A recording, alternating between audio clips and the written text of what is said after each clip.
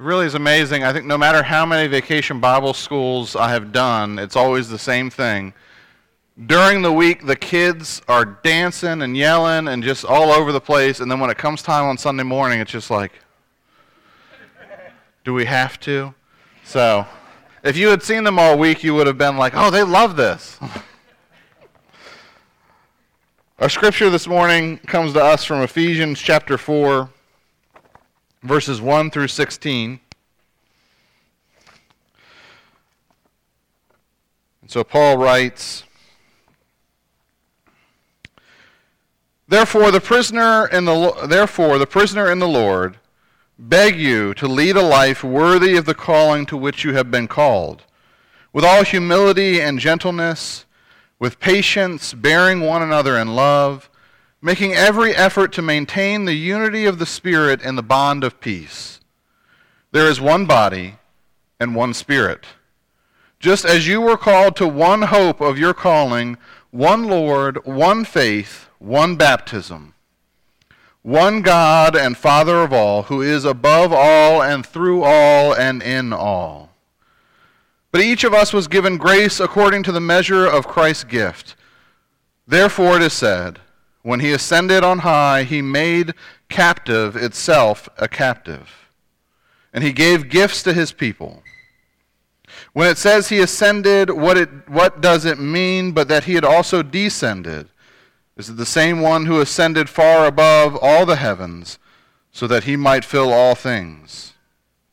The gifts that he gave were that some would be apostles, some prophets, some evangelists, some pastors and teachers, to equip the saints for the work of ministry, for the building up of the body of Christ, until all of us come to the unity of faith and of the knowledge of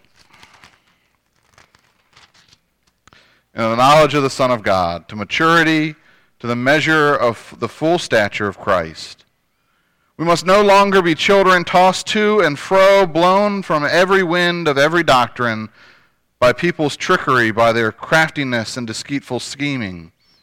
But speaking the truth in love, we must grow up in every way into him who is the head, into Christ, from whom the whole body, joined and knit together by every ligament with which it is equipped, as each part is working properly, promotes the body's growth and building itself up in love. It's the word of God for the people of God. Thanks be to God. If you couldn't tell from the video, our rock-in over the last 2 days was, well, first of all, let me just say a big thank you to all the adults who were here. So could we get a round of, yeah. So thank you to everybody who helped out with that. But if you couldn't tell from the video, the Vacation Bible School portion's theme was Game On. And we took down all the pictures, but it had like fields and baseball fields and football fields. And so it used sports as an analogy to understanding Scripture. So I figured, why not keep that trend, and I'll talk a little bit about comparing sports to this morning's Bible story. Everybody okay with that? Yeah? Okay. So one of the things I really love to do is to watch children play sports.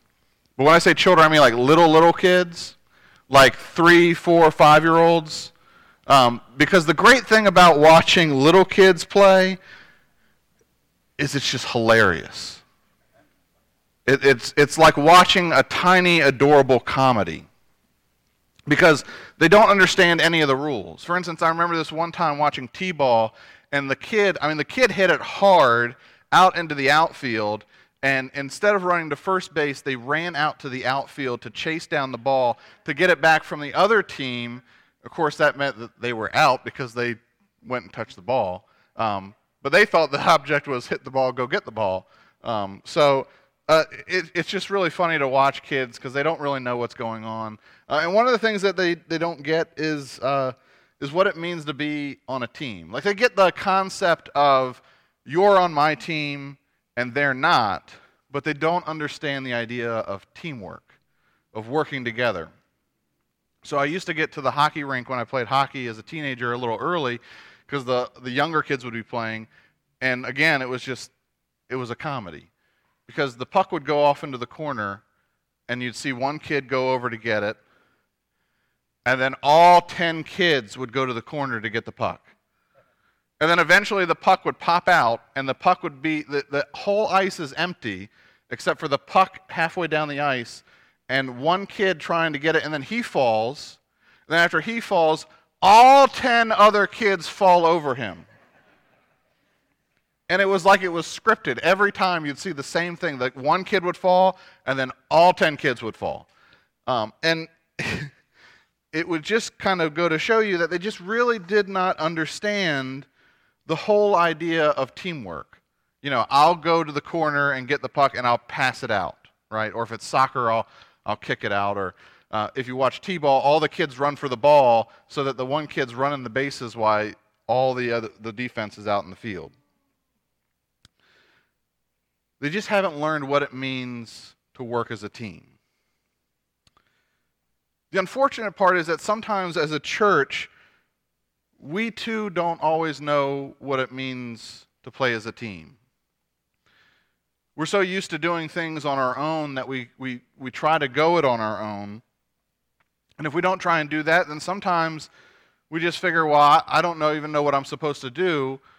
And like the kid in baseball, just start picking dandelions because I don't know what else I'm supposed to be doing here. To give you an example, I don't know if this story is true or if it's a parable, but either way, it gives us a very good glimpse into what it means to be a team as church.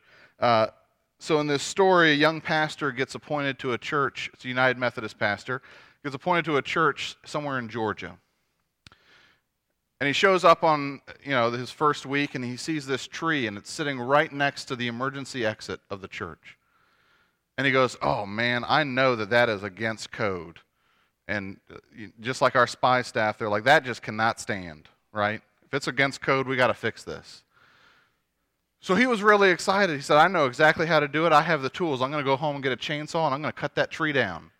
And the church is going to love me because I took initiative, and I saved them failing inspection by cutting this tree down.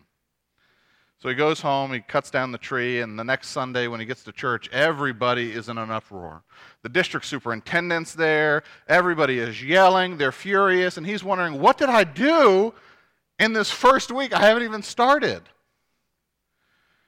And they were all angry because he had cut this tree down. He's like, I don't understand. It was blocking the emergency exit. It was a hazard. Somebody could have gotten hurt. I did the right thing and cut it down. And the district superintendent had to explain to him, listen, the legend is that John Wesley planted that tree. And if you know anything about Methodism, John Wesley was the founder of Methodism. And you just cut down the tree that John Wesley planted. Needless to say, that pastor got moved. But it goes to show, I think, he was so gung-ho, so ready to do it on his own that he never stopped to think, I should probably talk to other people about this. I should probably get help with this. Or at least some, communication with the rest of the church about what I'm planning to do.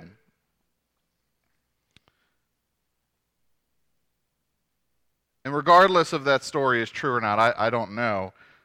But what it does show us is that when we go it on our own, and when we try to do things by ourselves, instead of as a church, we cause a great deal of pain and frustration.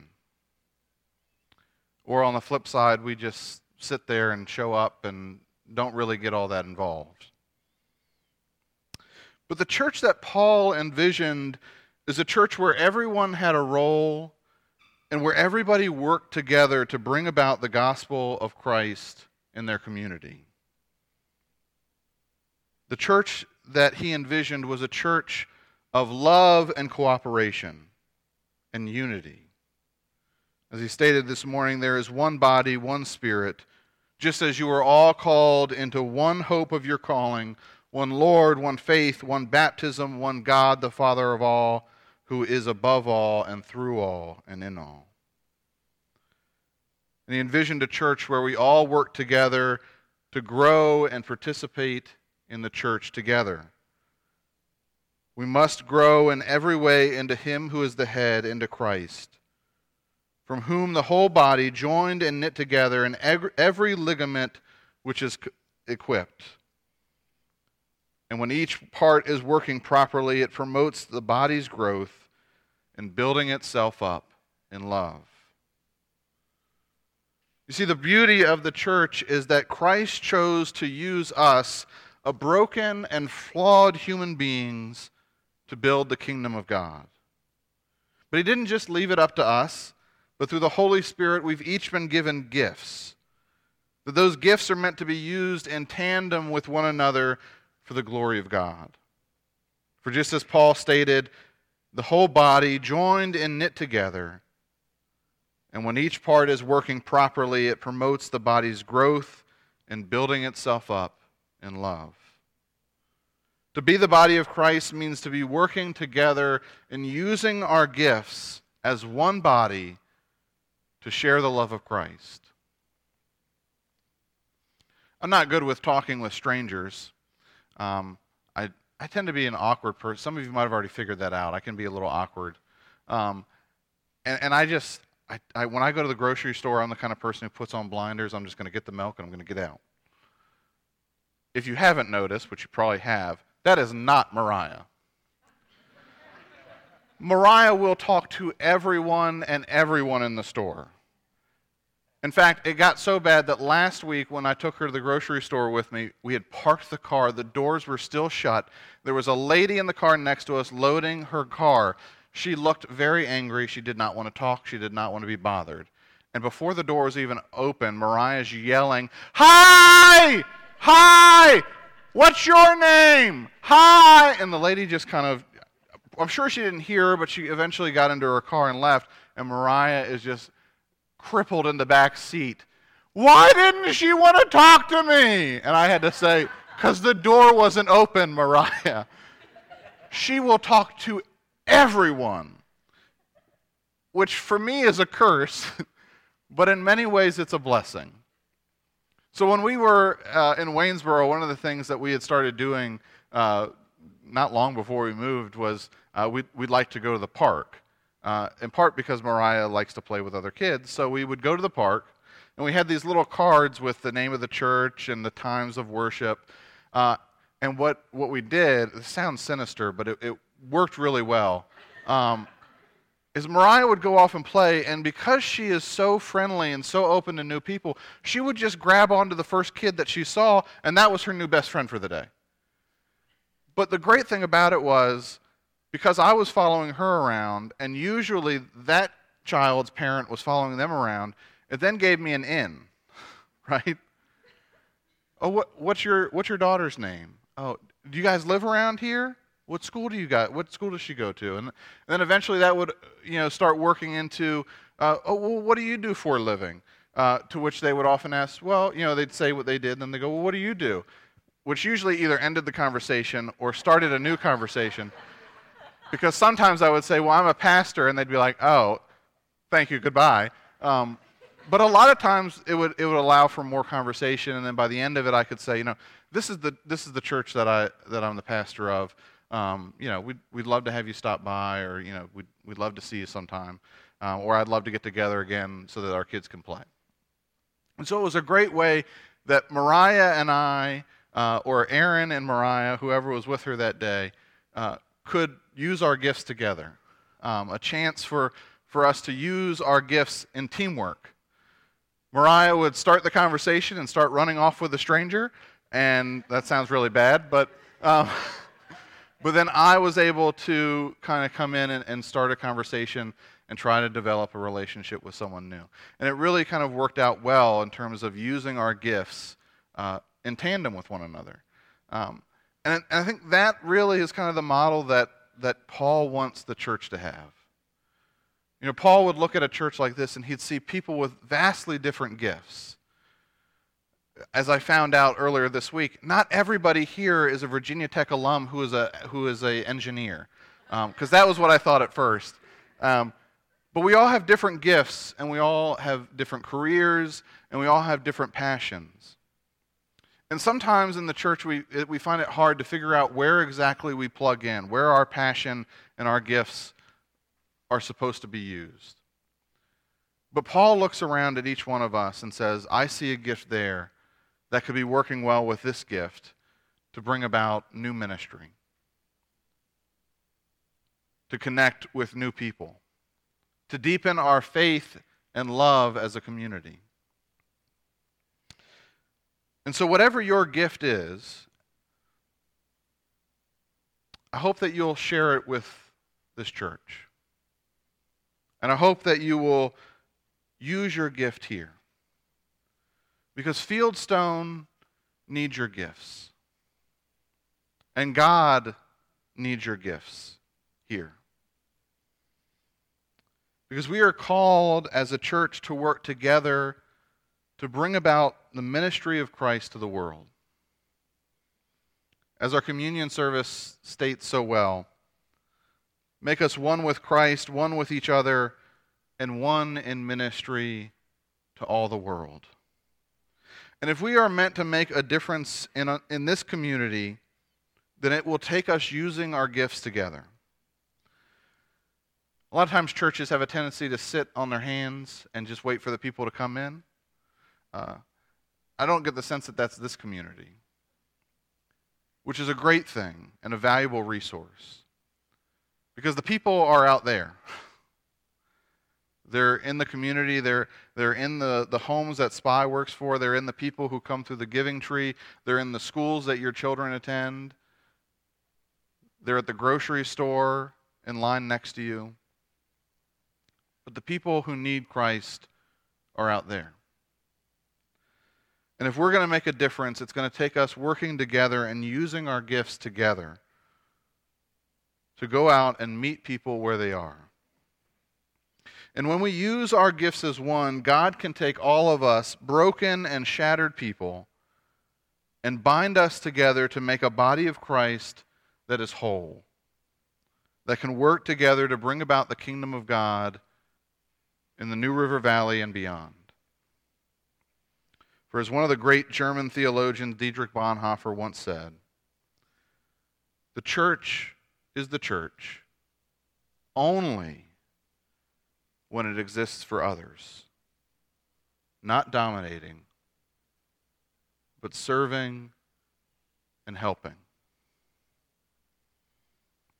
We are called to be the church,